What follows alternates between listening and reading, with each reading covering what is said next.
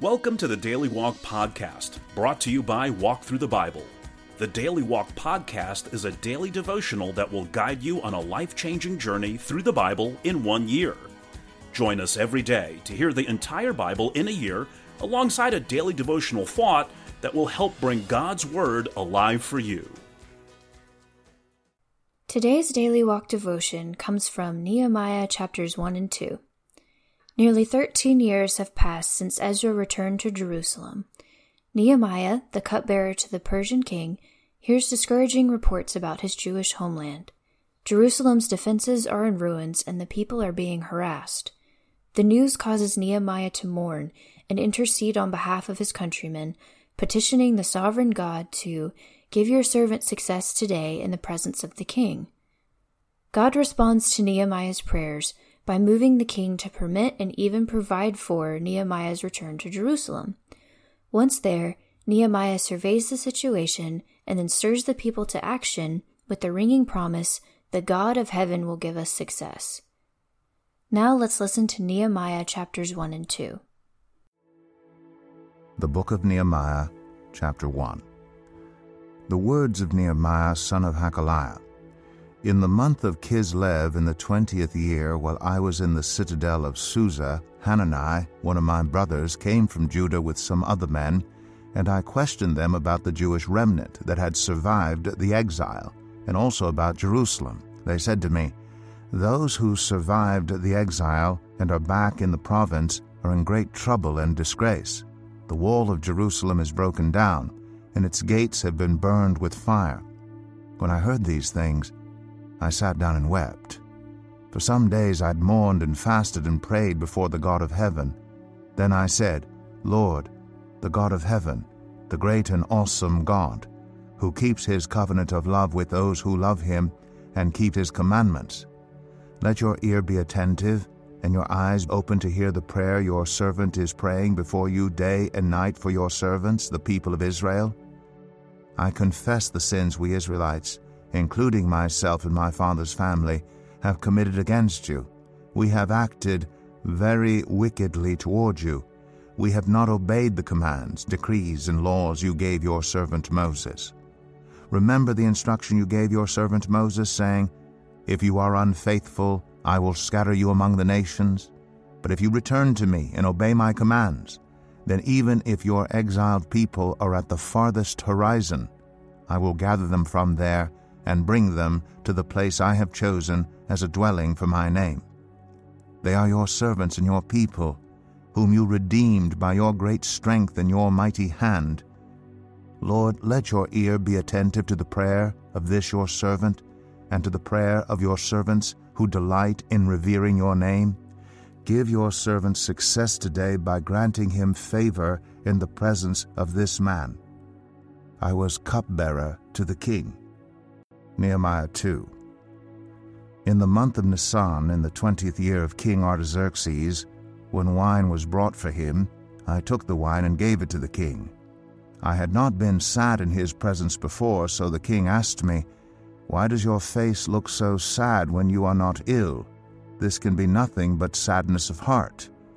I was very much afraid, but I said to the king, "May the king live forever.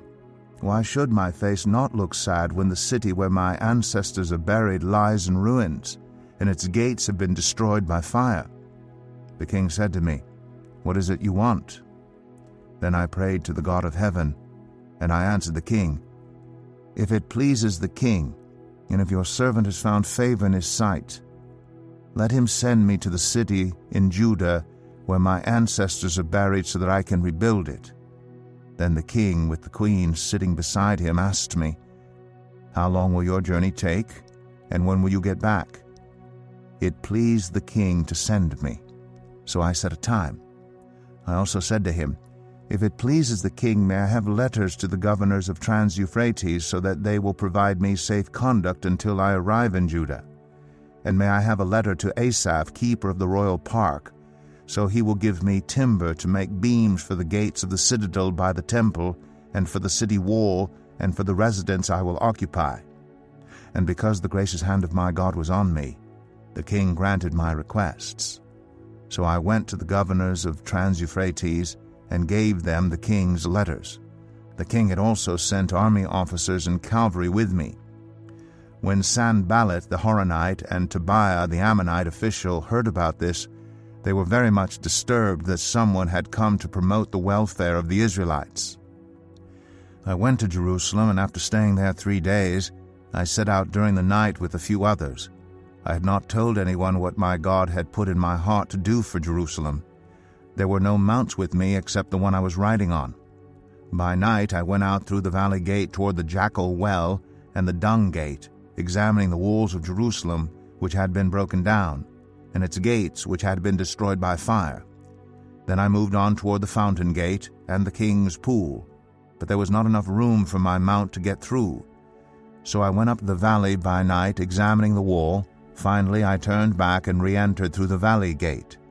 The officials did not know where I had gone, or what I was doing, because as yet I had said nothing to the Jews, or the priests, or nobles, or officials, or any others who would be doing the work.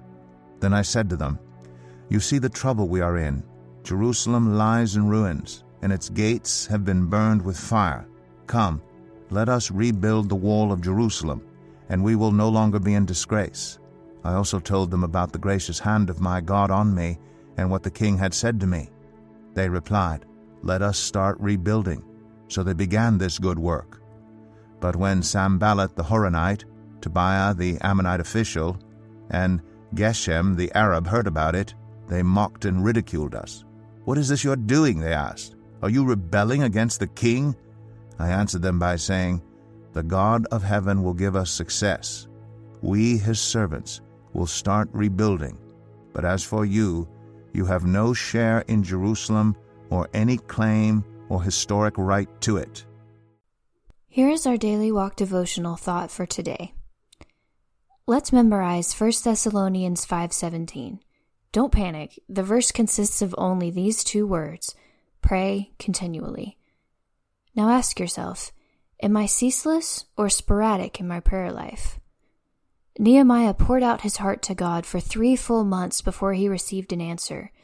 Would you have quit before God's answer arrived? Then, with unexpected suddenness, God ushered in Nehemiah's long-awaited opportunity. Would you have been ready when the opportunity came? With a quick, silent prayer for grace, Nehemiah made his petition to the king. Would you have stammered and stumbled for words? And God answered. How often do you experience the gracious hand of God in your prayer life?